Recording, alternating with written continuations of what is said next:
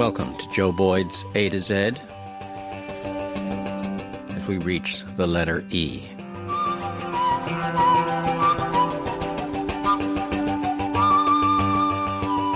You are listening to Easter Song by the Farlanders, Russia's seminal folk rock group. The flute and the vocals are by Sergei Starostin, one of the great figures of the Russian folk revival.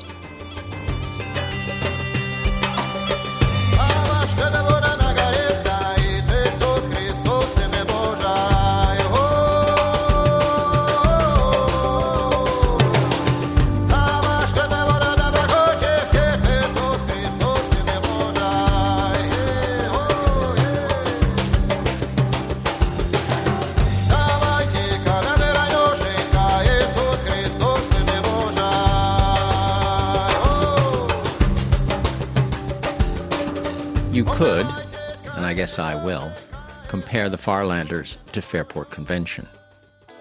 In Starostin, maybe they had their Dave Swarbrick, and they certainly also had, in Inna Zhelenaya, their Sandy Denny.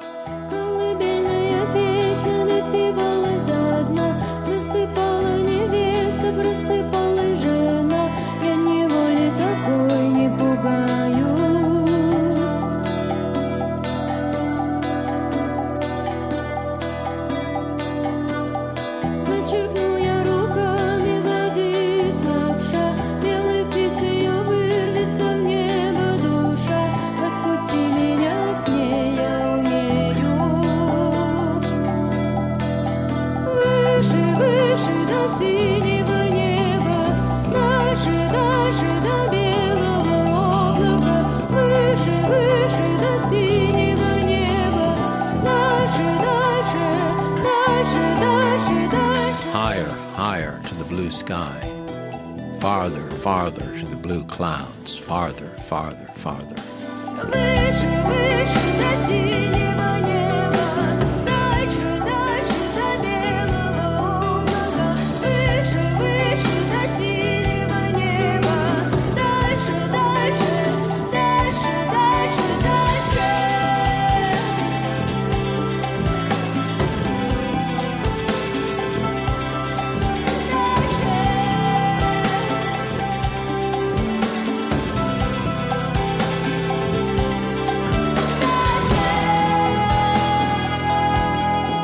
Like Fairport Convention, Farlanders have broken up and reformed and gone through many lineup changes.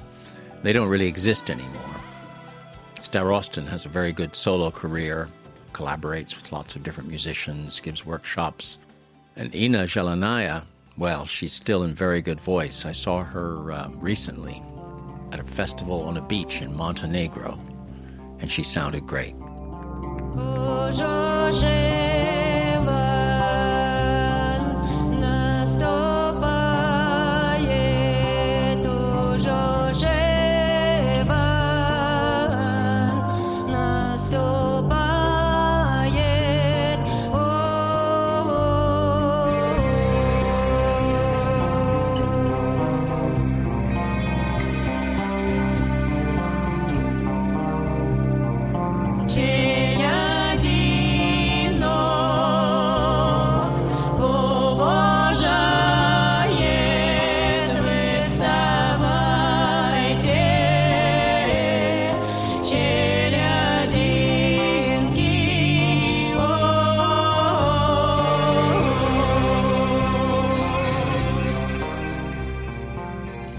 Again, like Fairport, Farlanders owed a great debt to the pioneers of the Soviet folk revival. And the Soviet folk revival had a lot more to struggle against than the British one did. The Brits just fought indifference. Stalin hated rural culture. The peasants had resisted collectivization of agriculture in the 1930s by bringing in Igor Moiseev to start his big ensemble and redefine what folk music was with all these kitsch compositions by second-rate composers. He hoped to obliterate rural musical culture. In the 1970s, a man named Sergei Pokrovsky formed an ensemble that sang in the old-fashioned way, the open throat singing, those open fifth chords. There was no law against singing this way, but the authorities knew subversion when they heard it. And so did the dissidents. So, of course, Pokrovsky's ensemble became very popular in the underground and spent many years being banned officially.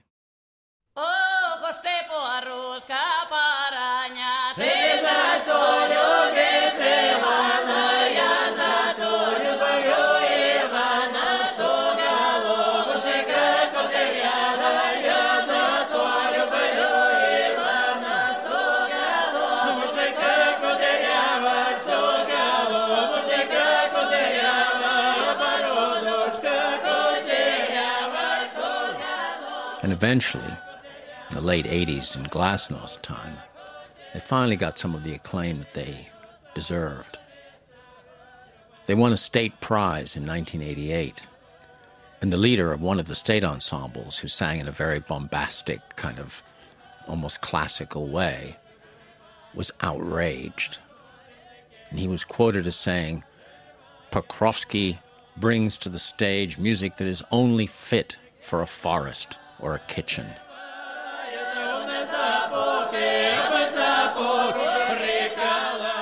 Pokrovsky, of course, loved that. Pokrovsky died of a heart attack in 1995 at the age of 53. He would have hated what's happening in Russia today with this surge of nationalism. He was very careful to identify all of his songs by the region that they came from, never calling them Russian folk music. He was very worried that a revival of interest in Russian culture would lead to a revival in nationalism, which he hated. But I hope, before he died, he got to hear this last track we'll play. It's short, so we can play the whole thing. A group of Pokrovsky disciples were at a music festival in Sicily in the early 90s, and they met a Hungarian-Irish rock group. And after the show, they stayed up all night jamming and singing together. They formed a group called Baba Yaga. They never made a great LP, but they have one track, which for me is the greatest collision between East and West ever. This is Joe Boyd's A to Z, saying goodbye to the letter E. Next week, the F word.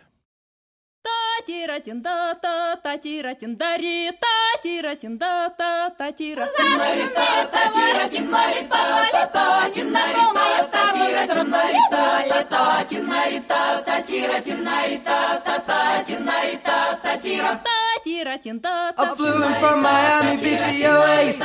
Didn't get to bed last night. All the way the paper bag was on my knee, and I had a dreadful flight. I'm back in the USSR. Don't know how lucky you are, boy. Back in the US, back in the US, back in the USSR. Well, the Ukraine girls really knock me out. They leave the West behind. Moscow girls make me scream and shout. Georgia's always on my mind.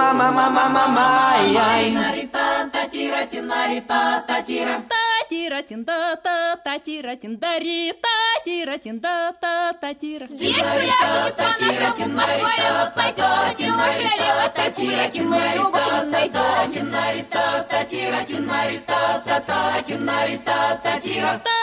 Well, show me round your Snowy Mountains way down south. Take me to your daddy's farm.